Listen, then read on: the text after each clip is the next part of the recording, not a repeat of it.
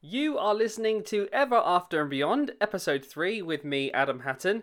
On this week's show, we're going to talk a little bit about where I've been if you've been listening live, and we're also going to be chatting some questions, and I've also got a magic moment lined up for you as well. So I hope you enjoy this new episode. Sit back, relax, and let's soak into the magic.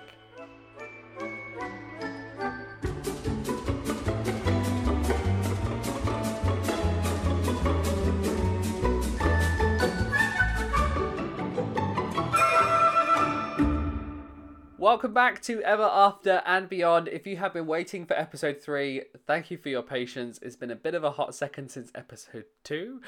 With good reason though, I've had my new book to get ready for release and I haven't had the help that I normally would in this process. Currently, there's an epidemic and the lockdown is still enforced in the United Kingdom, which has just meant everything's taken a little longer than normal, admin-wise, packaging-wise, signing-wise. So thanks for waiting, and thanks for watching the latest Walt Disney World vlog series as well. That just finished last Sunday, as of when I'm recording this. So I hope you've enjoyed that, and I'm looking forward to getting back to filming Disney vlogs very, very soon, because we've finally got some good news out of all of this. Walt Disney World is planning to reopen from July 11th for Magic Kingdom and Animal Kingdom, and then July 15th for Hollywood Studios and Epcot, which is really exciting. It's finally nice to see a light at the end of the tunnel. It's a light that has some caveats attached to it. At this time, they've got some guidelines in place that are going to make it safe for everyone, but it's going to make it a very different experience. And there's a little conversation we can have about this. So at this time, they have said that there is going to be social distancing for things like queue lines and making sure that the capacity of the park is kept to a minimum wherever possible. There's going to be temperature checks before you enter, similar to like a security scan. There's also going to be tables blocked off in restaurants, so there's only going to be limited capacity in those. There's not going to be any parades. There's not going to be any fireworks. It's going to be a very different experience. And I think one of the main things is that face masks are going to be compulsory for both guests and cast members, at least at the time of opening. So I'm in two minds about this. One, I'm super excited to see them returning and bringing the park back to life, but at the same time, it's like, is it going to be worth it? Is it going to be magical? And I'm in the very lucky position that this is my job. Going to Disney parks is literally my job.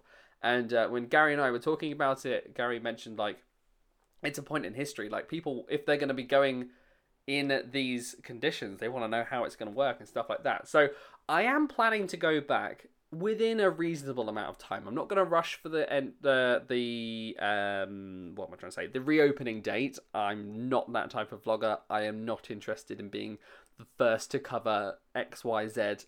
That's A, not feasible from a business perspective, and also B, not my thing. So I will be going back at some time. I'm going to start planning a trip or two now, and we'll see where that takes me. So stay tuned, and I will hopefully be able to report back in the podcast, or you'll see it in the vlogs.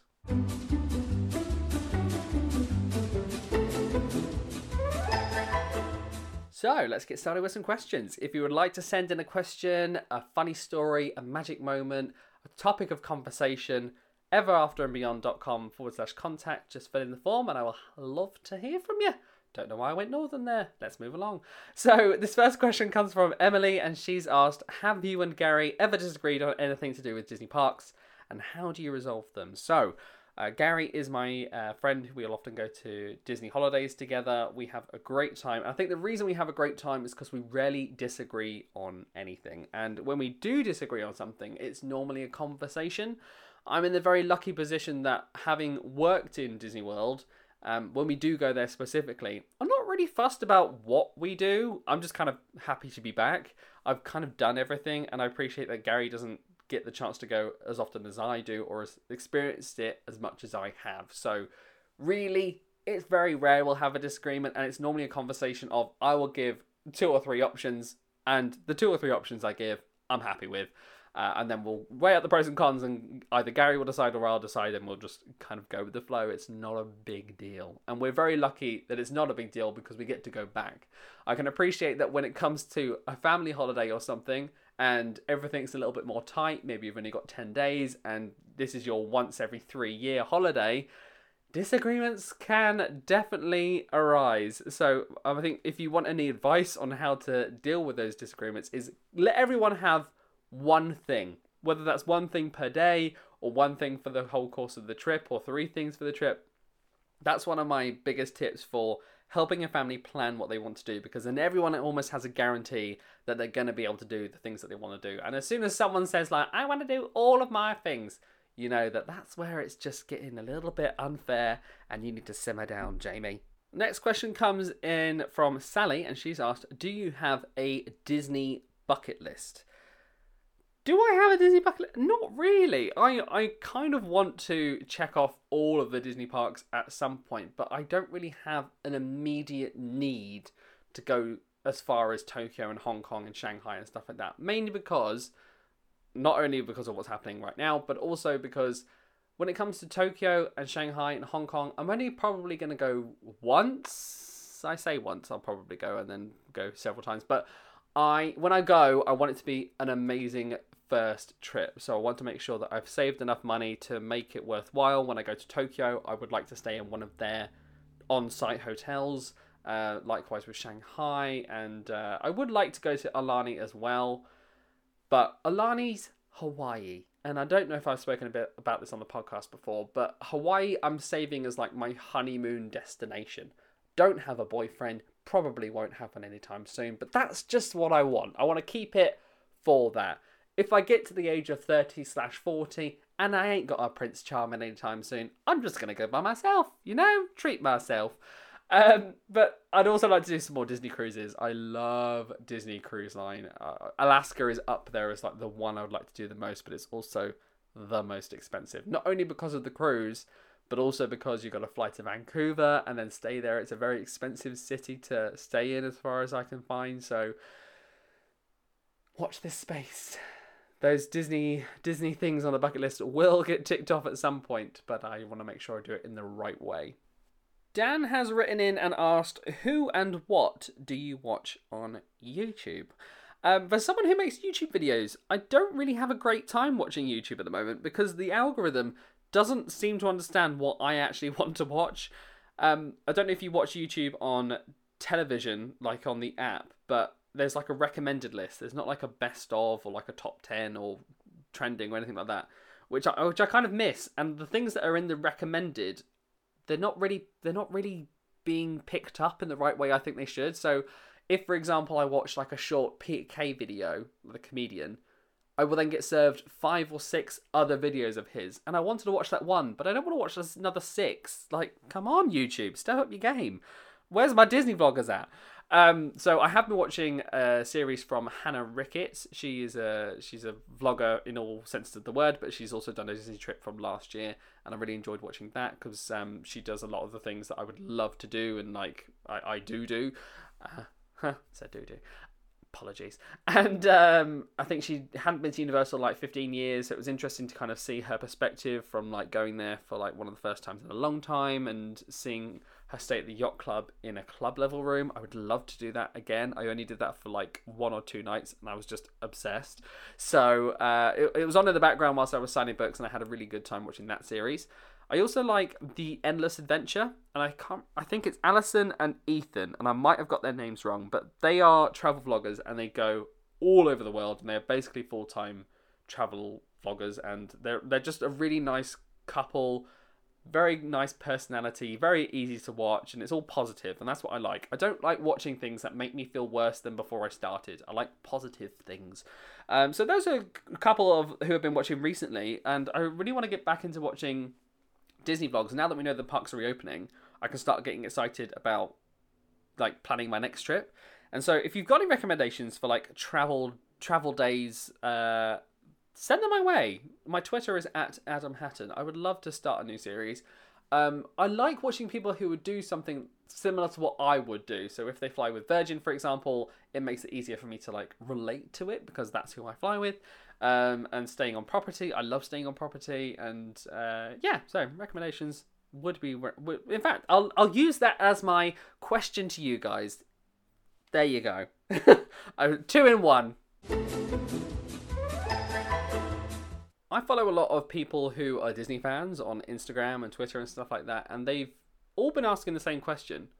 Will you go to Disney with all these measures in place and seeing what their audience kind of replies?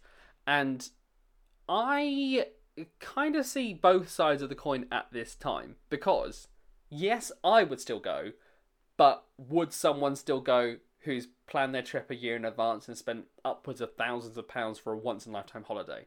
Like, if I was that person, I would probably be saying no, because you're getting half of the trip that you would normally. But, and this is a big but, thinking back to how Disney has responded in previous scenarios, and like the things that if you take hurricanes as an example, there are times when the theme parks have to close for a couple of days, and they put on so much extra in the resorts to keep those guests in the Disney magic that they help almost forget about the fact that the parks are closed. Like, they're very good at these types of things, which makes me think that even though they're not going to have the fireworks, even though they're not going to have the parade, and even though there's going to be fewer people in the park, it still could be an amazing time. It still could be a once-in-a-lifetime holiday. And this is just my thinking, okay? It's just my opinion. But if you think about it, if they're going to have a limited capacity, you're going to be able to enjoy Disney World like people haven't been able to enjoy Disney World since like the 80s, where there's very few people around. You get to have all these pictures without waiting in ridiculously long lines. Even when you're waiting in for a line, you don't have to stand next to people, all right? People are lovely, but people are even lovelier at a distance. So I am interested to see how it all plays out. Obviously, I'm not going to be going for opening day, but I'm interested to see how it actually plays out. I would like to see some of the vloggers that will probably cover the reopening and stuff like that. And it could actually be that because it's quieter, it's an amazing day out. Like, it could just be the same Disney magic, but with fewer people. I appreciate that if you want to go and see Happily Ever After, and that's the one thing you want out of your Disney holiday, probably not the best time to go.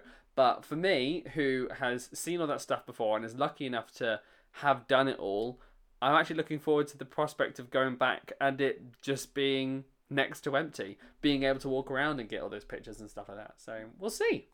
I think if you've got a holiday booked and it's for like beyond October plus, I would definitely wait and see to see what happens, because Universal's going to be opening next week, so that's like a month and a half before Disney starts even reopening their theme parks. There's going to be a lot of lessons learned. There's going to be a lot of changes in what's currently happening. Like, this current epidemic is changing by the day, and it could be very different by the time that we get to like October and like what measures are in place, because I think it will be a case of masks are compulsory at the time of opening, but they'll eventually get to a point where it's optional or it's recommended, and it will slowly get phased out. We will get to that point eventually. It's just how quickly we're going to get there, we don't really know. And the beauty of Disney is they're pretty understanding if you wanted to rebook or cancel and stuff like that. They are one of the better companies when it comes to that. So if you have got a reservation booked and you're umming and ahhing, if you're on the fence, I would say sit and wait. Let the parks open. Let's see what actually comes of this and go from there. That's my recommendation.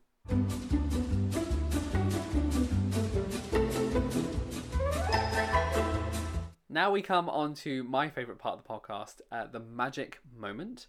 Some of you did send in some magic moments, and thank you so much for submissions, but unfortunately those ones weren't really right for a podcast setting. So if you have had a magic moment yourself that is a story and has meant something to your family, please send it in, everafterandbeyond.com/contact. I'd love to hear from you, and I would love to share it on the podcast. You can even remain anonymous if you don't want your name on here. But I've actually got a magic moment from 2013.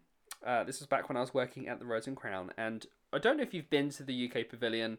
I don't even know if they do it anymore, but they used to draw a hopscotch about lunchtime on the pavement outside the restaurant. And a guest came up to us one day just before lunch and was asking if he could borrow some chalk to write on the pavement. Now, technically, we're not supposed to do this, but we're like, why do you need to write something on the chalk? And he was like, I want to propose to my girlfriend. And at which point we were like, oh, this is going to be a thing. This isn't just going to be a little thing. Hang on a minute, sir. So we definitely agreed to help him out, and we had planned this whole, I say planned, we had drawn this massive "Will you marry me?" in chalk. It was beautiful, it was magical. We had like a guest service manager involved, and as you can imagine, when someone walks past and sees a "Will you marry me" sign, people start loitering to see what's going to happen. So we had all these people gathering around, and one of the friends who was with the girlfriend, who was walking around the World Showcase, was kind of relaying to the boyfriend whereabouts she was. And the theory was they were going to come from the direction of Canada. However, so everyone's waiting around to see what happens with this proposal. And we hear, she's coming from the other direction. Now, as you can imagine, with chalk that's been written on the floor, it's facing a certain direction. So we had to very, very quickly jump into gear, not flip it round, but literally draw the same thing, but on the other side, asking guests to move aside as we did it.